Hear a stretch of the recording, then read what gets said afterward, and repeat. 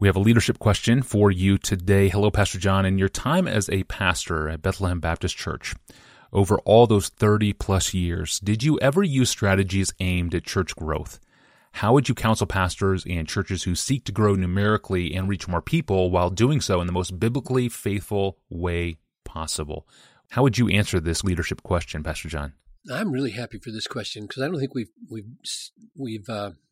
tackled this in all the 900 plus. I tried to communicate to our people continually that in view of the glory of Christ, His purpose is to be magnified in the world through believing people, the vast lostness of millions and millions of people near and far, the horrors of hell, the beauties and the power of the gospel, the nature of love, the truth that it's more blessed to give than to receive. I tried to communicate in view of all that, not rescuing perishing people is not an option for us. It's also not possible for us since only God can raise the dead and open the eyes of the blind and take out stony hearts of unbelief. So our first strategy of growth was prayer. I tried to create a culture of desperation for all the things that matter most, which are the ones that only God can do. Parents can't do it. Evangelists can't do it. Pastors can't do it. Friends can't do it. We scattered prayer meetings all through the week, besides encouraging families and small groups to pray and individuals, of course, to pray for the impossible goal of getting sinners through the eye of a needle, which only God can do that miracle. We also knew, however, that faith comes by hearing. So not sharing the gospel with a view to seeing people believe and be saved and be part of God's family forever was not an option for us.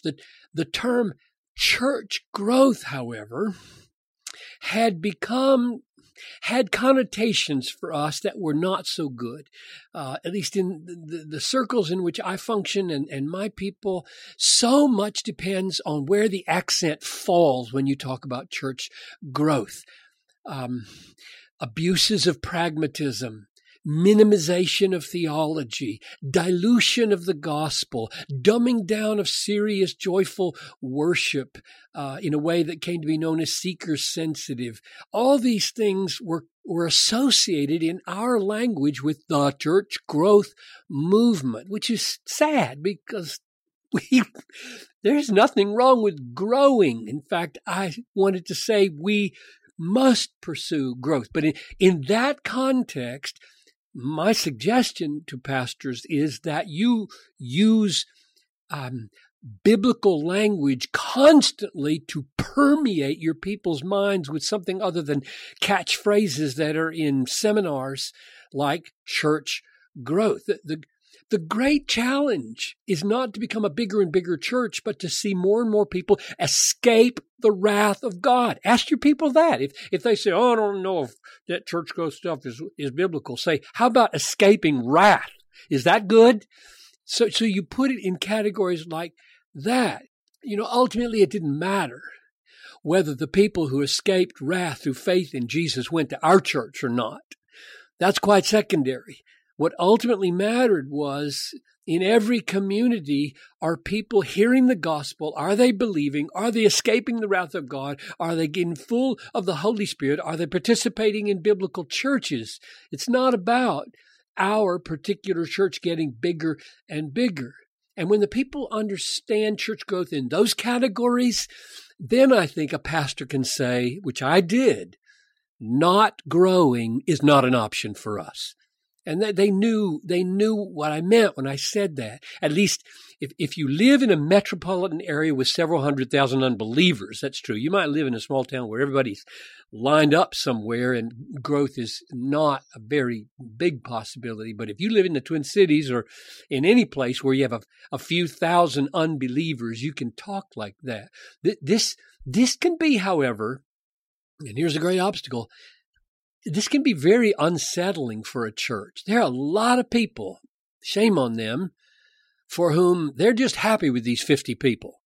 And they're happy with these 150, and they're happy with these 350, or they're happy with these 500. And frankly, they don't like all these strange faces around here. It's just not as comfortable as it used to be here when we all knew each other.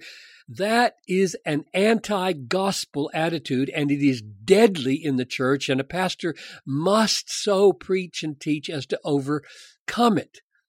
He needs to ask, do we believe people are perishing forever without the gospel? And do we love them? Those two questions. The first one is theological, and the second one is moral and spiritual. Are we thinking right about heaven and hell and faith and gospel? And are we feeling compassion like Paul, who agonized over his lost kinsman in Romans 9:2 and 10:1? So once that foundation of right thinking about the gospel and right loving was laid, I went after dozens of growth strategies over the years. I mean, so many, I can't even begin to remember them all.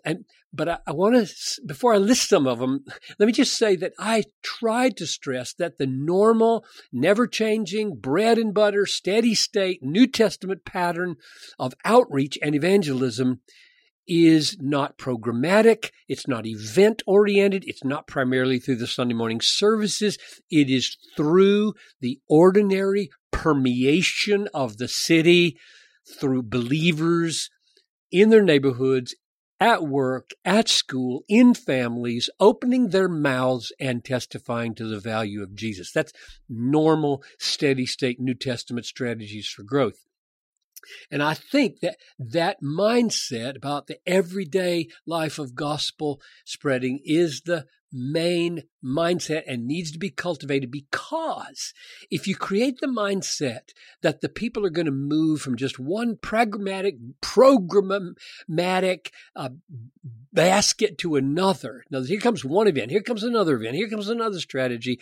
They get jaundiced to these things. Instead, we need to thrill the people in our preaching week after week with the glories of being a Christian so that it oozes through their lives. But having said that, that's the steady state, bread and butter, normative, always never changing strategy of growth, I just want to say, yes, I came to this church and I created immediately a gospel pamphlet that described the gospel. It described something about our church. It had a map on the back. I made hundreds of them. I put them in the hands of the people. I said, use these to share the gospel with people and invite them to church if you want to. We put ads in the newspaper. This is pre-internet stuff. And we always had special efforts to invite people on Easter and Christmas. I always worked hard to create enough parking because I knew if people can't find a place to tie up their horse, they're not going to come in. We tried to make it friendly at the front end by creating greeters who would greet guests and strategies to make them feel warm. We went to 2 services and then 3 services and then a Saturday night service because we believed that making room was a way of growth.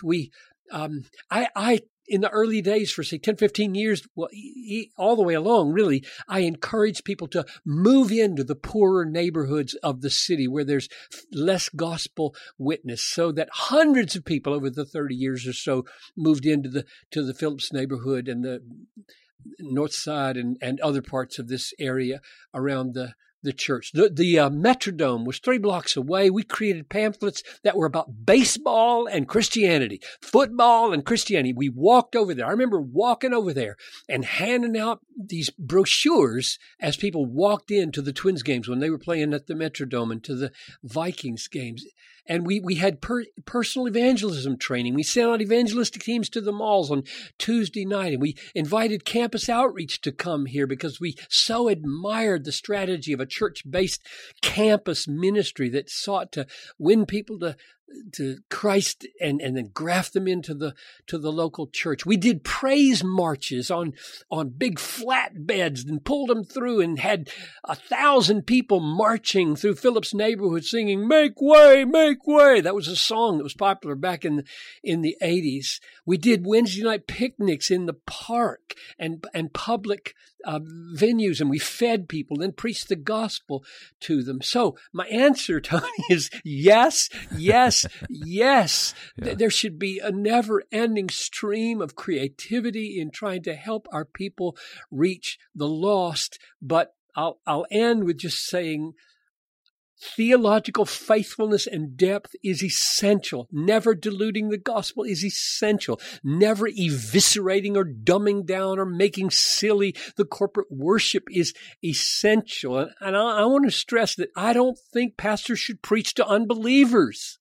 They should preach to the people of God Sunday after Sunday, and always acknowledge the unbelievers. Tell them you're glad they're there. Tell them you're preaching to the people of God, and rejoice that they can listen in on how great it is to be a Christian. That's normal ways of doing Sunday morning. So you don't have to structure the service for unbelievers. They don't expect, when an unbeliever comes to church, they expect it to be weird.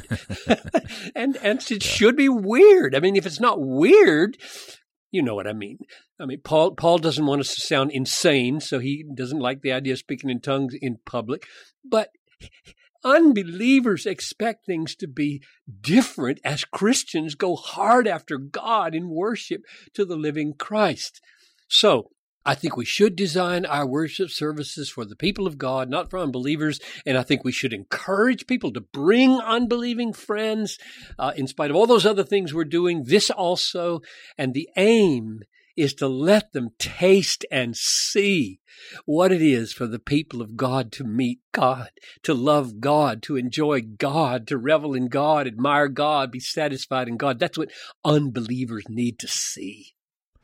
Incredible. That's helpful on all fronts, Pastor John. That emphasis on faithfulness to the message and trust in God's power and leading and flat-out pursuit of innovation. It's not only evident in your ministry, but it's evident now in how Desiring God is led and envisioned by you. So I'm very grateful for this perspective. For more details about this podcast, or to catch up on past episodes we have released, or to subscribe to the audio feed, even send us a question of your own, go to our online home at desiringgod.org/ask Pastor John. Well, we recently talked about why it's wise to have little ears in big church and encouragement for children to be part of the corporate gathering on Sundays. So what about when the sermon content is not suitable for children? Should they stay in or should they go?